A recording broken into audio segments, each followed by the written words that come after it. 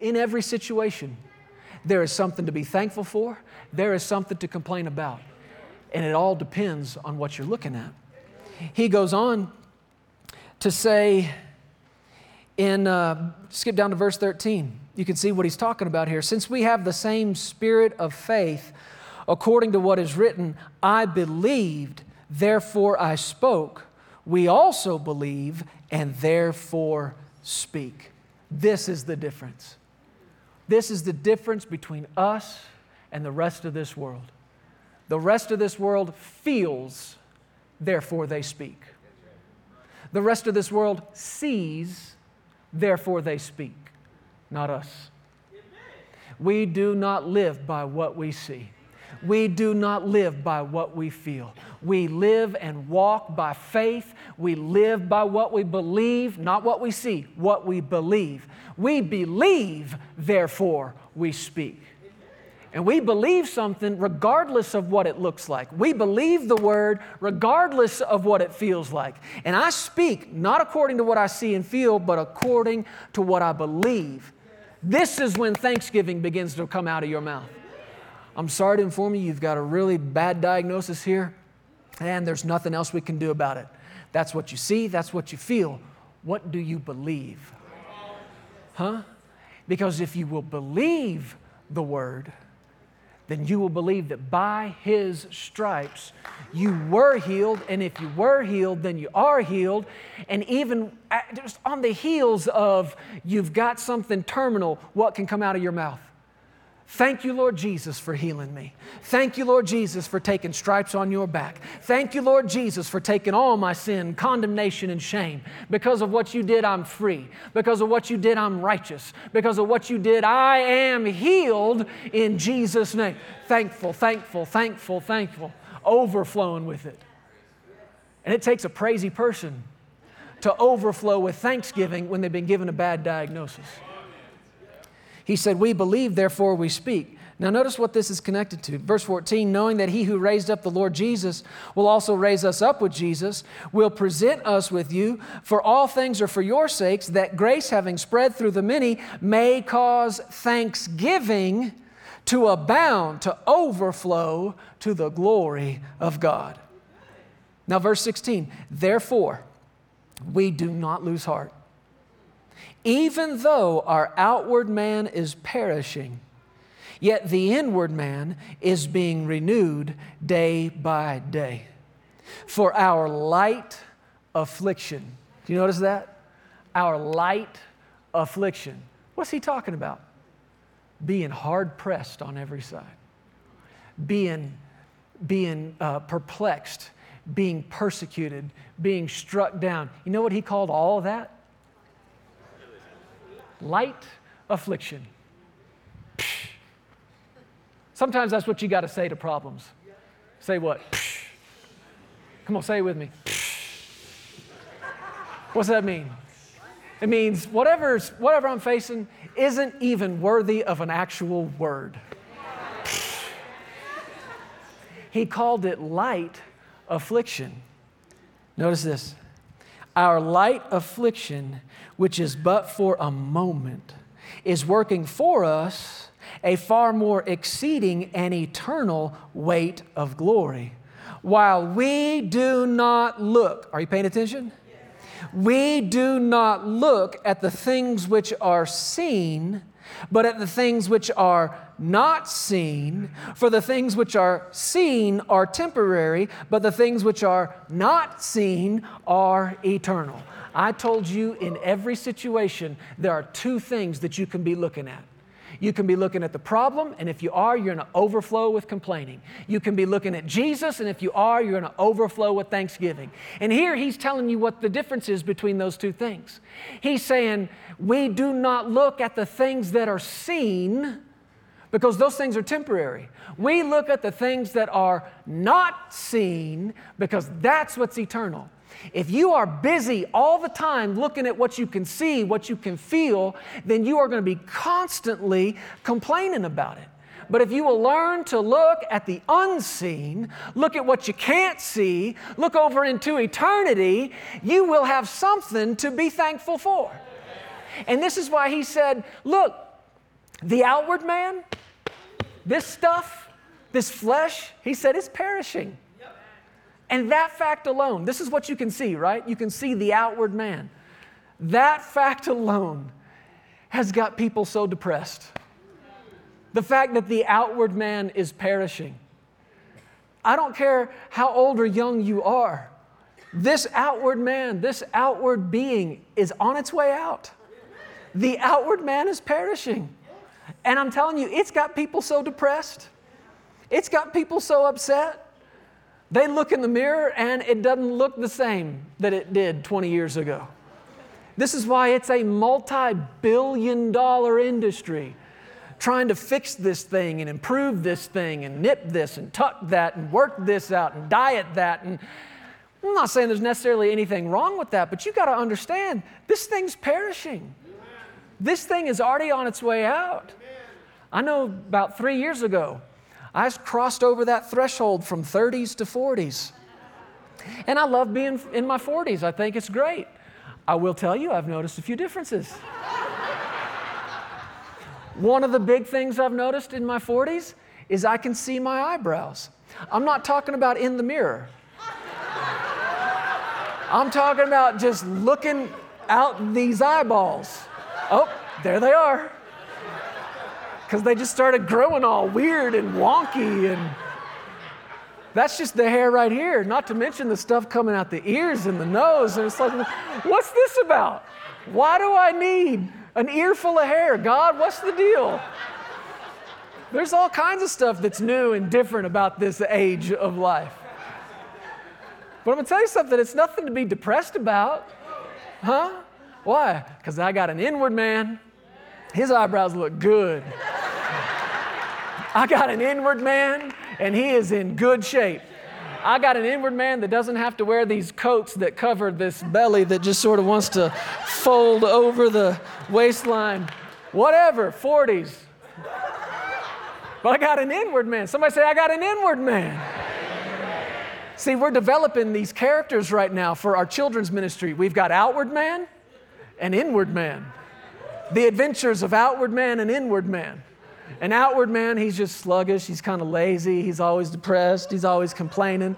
But then you got inward man, who's always up and thankful and strong and encouraged and encouraging. Outward man and inward man. Which one are you looking at? Because if all you're doing is looking at outward man, you're going to have plenty. Let me change that. I would have plenty to complain about.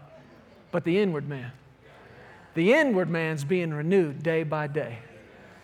Church, if we could ever learn to look into the invisible, learn to see into the unseen, into what's eternal, into this exceeding and eternal weight of glory that's working in us, that's working for us. Let the pressure come. Let the questions come. Let the persecution come. Yeah, maybe they do knock you down, but you're not knocked out. You're not destroyed. You're not crushed because of this exceeding and eternal weight of glory working in you. That's something to be thankful for. I said that's something to be thankful for. Praise break! Thank you, Lord. Thank you, Lord. Thank you, Lord. We thank you for this weight of glory working in us, Lord. Thank you, thank you, thank you. Oh, glory to God. We thank you, we thank you, we thank you. Oh, we thank you. Church, listen to me. When the pressure's on, it's going to crush you unless you got something in you that's pushing back. When you got questions, it's going to depress you unless you begin to meditate on what you do know. I do know I got a Savior. I do know I have a healer. I do know I have a deliverer. I've got a God that loves me and He's for me. He's not against me. He's working in me. And greater is He that is in me than he that is in the world. This is how you pull yourself up. This is how you pull yourself out. Glory to God. Hallelujah. Thank you, Lord. Sit down. Thank you, Lord. Musicians, you guys begin to come. I want you to go with me back to the Old Testament. I want to give you a good example of this. 2 Chronicles chapter 20. Hallelujah. Thanksgiving and praise is the faith response to any attack. Thanksgiving and praise is the faith response to any attack. What are you looking at? Thank you, Lord. 2 Chronicles chapter 20. I want to read nearly this whole thing to you. It's a powerful story. It says in verse 1, this is about King Jehoshaphat. And yes, that is fat with a PH. Literally.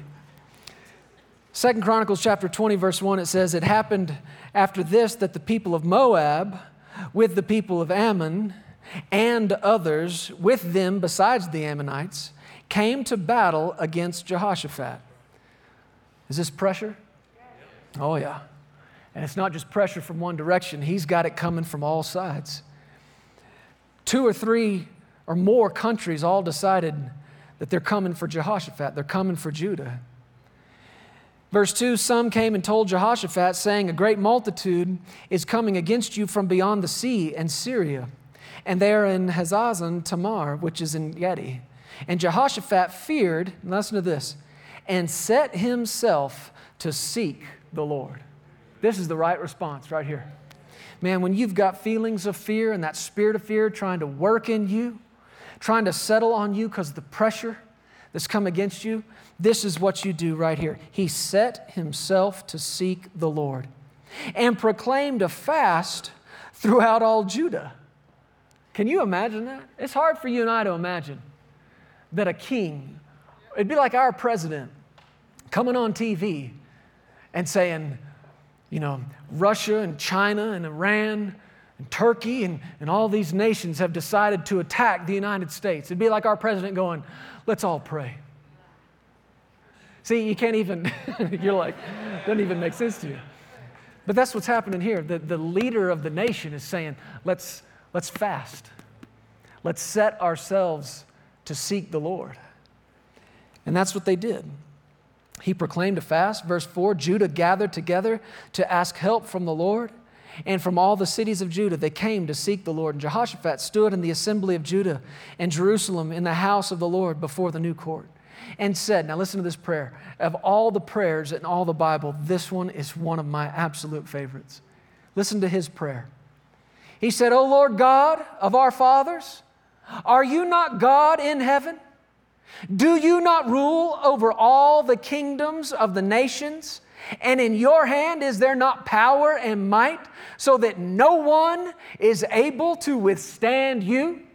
Oh, what's he doing? What's he doing? Is he talking about the problem?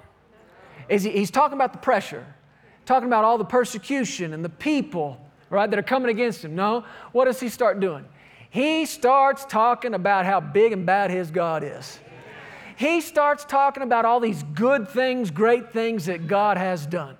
He starts magnifying God. And this is what the psalmist said, "Come magnify the Lord." Now, we've talked about this before, but when you magnify something, people, I ask them that, I say, "Well, what happens when you magnify?" And they say, "Well, it gets bigger." And that's not really true. When you magnify something, you're not actually changing its size. You're just changing how big it is to you. You're just changing how big it is in your eyes. So as we magnify God, we're not making God bigger. He's already as big gets. He's just getting bigger to us. He's just getting bigger in our eyes. And Jehoshaphat is just magnifying God, making God bigger and bigger in his eyes. He said in verse 7, "Are you not God who drove out the inhabitants of this land before your people Israel and gave it to the descendants of Abraham, your friend, forever? And they dwelt in it, and you built you a sanctuary for your name, saying, 'If disaster comes upon us, sword, judgment, pestilence, or famine.'" Sounds like pressure, perplexed, persecuted, struck down.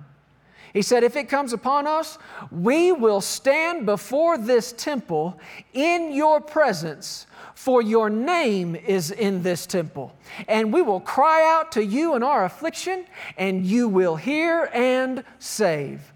He says in verse 10, "Now, here are the people of Ammon, Moab, Mount Seir, whom you would not let Israel invade when they came out of the land of Egypt, but they turned from them and did not destroy them. Here they are rewarding us by coming to throw us out of your possession, which you've given us to inherit."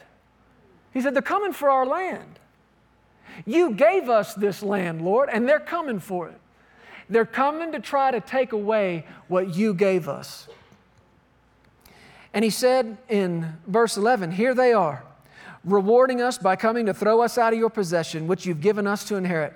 O our God, will you not judge them? For we have no power against this great multitude that is coming against us. Listen, are you ready for this? Listen. Nor do we know what to do, but our eyes are on you. Our eyes are on you. Man, that statement right there. We don't know what to do, but our eyes are on you. Does that not sound like perplexed? Is this pressure coming against them? Are they perplexed? What do we do about this? This is like 3 or 4 countries versus one. What are we going to do? We don't know what to do, but our eyes are on you. In every situation, there are 2 things you can be looking at. You can be looking at the problem, or you can be looking at your Father. You can be looking at the pressure, or you can be looking at Jesus. What is he saying here? We don't know what to do, but our eyes are on you. It says in verse 13, now all Judah with their little ones, their wives and their children stood before the Lord. And I want you to notice what happened as a result of this prayer. Verse 14, the Spirit of the Lord came upon Jahaziel, the son of Zechariah, the son of Benaniah, and the son of Jael, the son of Mattaniah, and a Levite, the sons of Asaph, in the midst of the assembly. And he said, listen, all you of Judah, and you inhabitants of Jerusalem, and you, King Jehoshaphat, thus says the Lord to you, do not be afraid, nor dismayed because of this great multitude, for the battle is not yours, but God's. Tomorrow go down against them. They'll surely come up by the ascent of Ziz, and you'll be able to find them at the end of the brook before the wilderness of Jeruel. You will, I love it, verse 17, you will not need to fight in this battle. Position yourselves, stand still, and see the salvation of the Lord who is with you, O Judah and Jerusalem. Do not fear or be dismayed. Tomorrow go out against them, for the Lord is with you. Come on, this is a good word. I said, this is a good word. In the middle of this pressure, in response to this attack, they set themselves to seek the Lord. They're fasting, they're praying, and here comes this word of the Lord. When Jehoshaphat said, Lord, we don't know what to do, but our eyes are on you. I'm not looking at these countries coming to attack. I'm not looking at them coming to steal what you gave me. My eyes are on you. Your life is following the direction you're looking in. And they get this word from the Lord that says, you're not going to fight. The Lord's going to fight this battle for you. And listen to how they responded to it. Verse 18, Jehoshaphat bowed his head with his face to the ground. All Judah and the inhabitants of Jerusalem bowed before the Lord, worshiping the Lord. This is what you do. When you get a word from God like this, this is what you do. And how you respond to that word indicates whether or not you believe it. If the word of the Lord comes to you saying, you're not going to have to fight this fight, and you worship and praise, that means you believed it. But if the word of the Lord comes to you and says, you're not going to have to fight this fight, and you say, oh, really? Who's going to fight it? What do you want me to do? Stand still? Yes. I can't stand still. I got to fight. I got to go get some more help. How you respond to the word dictates and demonstrates what you believe about it. It says the Levites, verse 19, the children of the Kohathites and the children of the Korahites stood up and to praise the Lord God of Israel with voices loud and high. So they rose early in the morning and went out to the wilderness of Tekoa. And as they went out, Jehoshaphat stood and said, now listen to this. Hear me, O Judah, and you inhabitants of Jerusalem. This is so cool. You ready for this? Believe in the Lord your God, and you shall be established. Believe in the Lord and you'll be established. You'll be fixed. They won't be able to take you out of what God has given you if you'll believe Him. So when He gives you this word that says, I'm going to fight for you, you still have to believe it. And if you'll believe that word, you'll be established.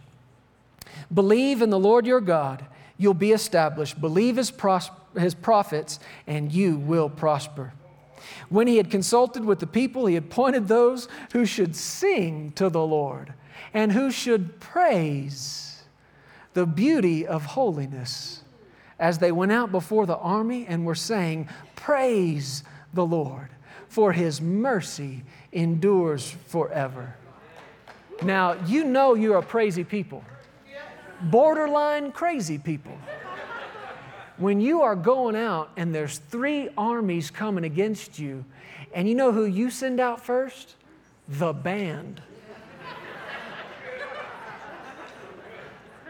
That don't make sense. That does not compute with this natural way of thinking. And if you have your eyes on the pressure that's coming against you, you don't send the band out, do you? Huh? You don't send guitars, you send guns. Huh? You don't send singers, you send spears. But not these crazy people. No, they got a word from God. And their word from God said, "I'm going to fight for you." So what's left to do? Huh? If you believe this word, what's the right response? No, listen. Thank you. If you believe that word, the response is, thank you. Hey, it's fine. It's okay, everybody. It's okay. God's fighting for us. Oh, thank you so much. Thank you so much. I thought we were going to have to fight this fight. Woo-hoo, that was close. God, thank you. Thank you. Thank you for going out to fight for us. Thank you. We're just going to stand still and watch you fight. Oh, thank you. As a matter of fact, we're just going to send the band out there. Matter of fact, all you singers, all you players, come on up. Y'all just begin to praise the Lord. What you want us to sing? Sing that one about His mercy. Oh, He is good and His mercy endures. He is good and His mercy endures. Now, I don't know how the band felt about this. Because normally they're singing and playing after the victory. Oh, but faith people don't wait till it's done to start thanking God. They start thanking God. They go into thank you mode as soon as the attack is on. As soon as the pressure comes, they start thanking. They start praising God. And they sent all these praisers out and all these men and women thanking God and praising God and worshiping God. And this story goes on to say that when they began to praise God, God began to fight for them. And these armies that had gotten together to attack Judah, all of a sudden, they start fighting each other. They start thinking, I don't like you. Yeah, and I don't like you either. And these two armies start going at each other till these two armies turned on one. They slaughtered that whole army. And then all of a sudden, these two thought, well, I don't like you much either. They all killed each other. And by the time the praisers and the people of Judah showed up, they stood out there and it was nothing but a field full of dead bodies. God had gone to fight for them. They did not have to fight, and it all started when they began to praise and thank God. And on top of all that, they went down there and the Bible said they were 3 days bringing back the spoils of all the gold and the silver and the jewels. I don't know why these 3 armies decided to go fight with their Rolex on and gold in their pockets and covered in diamonds. I don't know why these guys thought this was a good day to bring all their most costly, valuable stuff, but they did, and there was so much of it that it took 3 days to bring all this stuff back. What happens when you believe His prophets? You will prosper, even when you don't know what to do. What do you say? We don't know what to do, Lord, but our eyes are on you. Hey, thank you so much for listening to the Legacy TV podcast. We hope you enjoyed this, and if you'd like to hear more of Jeremy and Sarah, subscribe to this podcast and download the Legacy Studios app. From there, you'll have access to the Legacy Television broadcast, the Legacy Letter magazine, and so much more. You can also visit pearsonsministries.com to contact us directly and find out how you can get involved with everything that's happening here at Legacy Studios. Be blessed today. We love you. Remember, you are always welcome here in the House of Faith.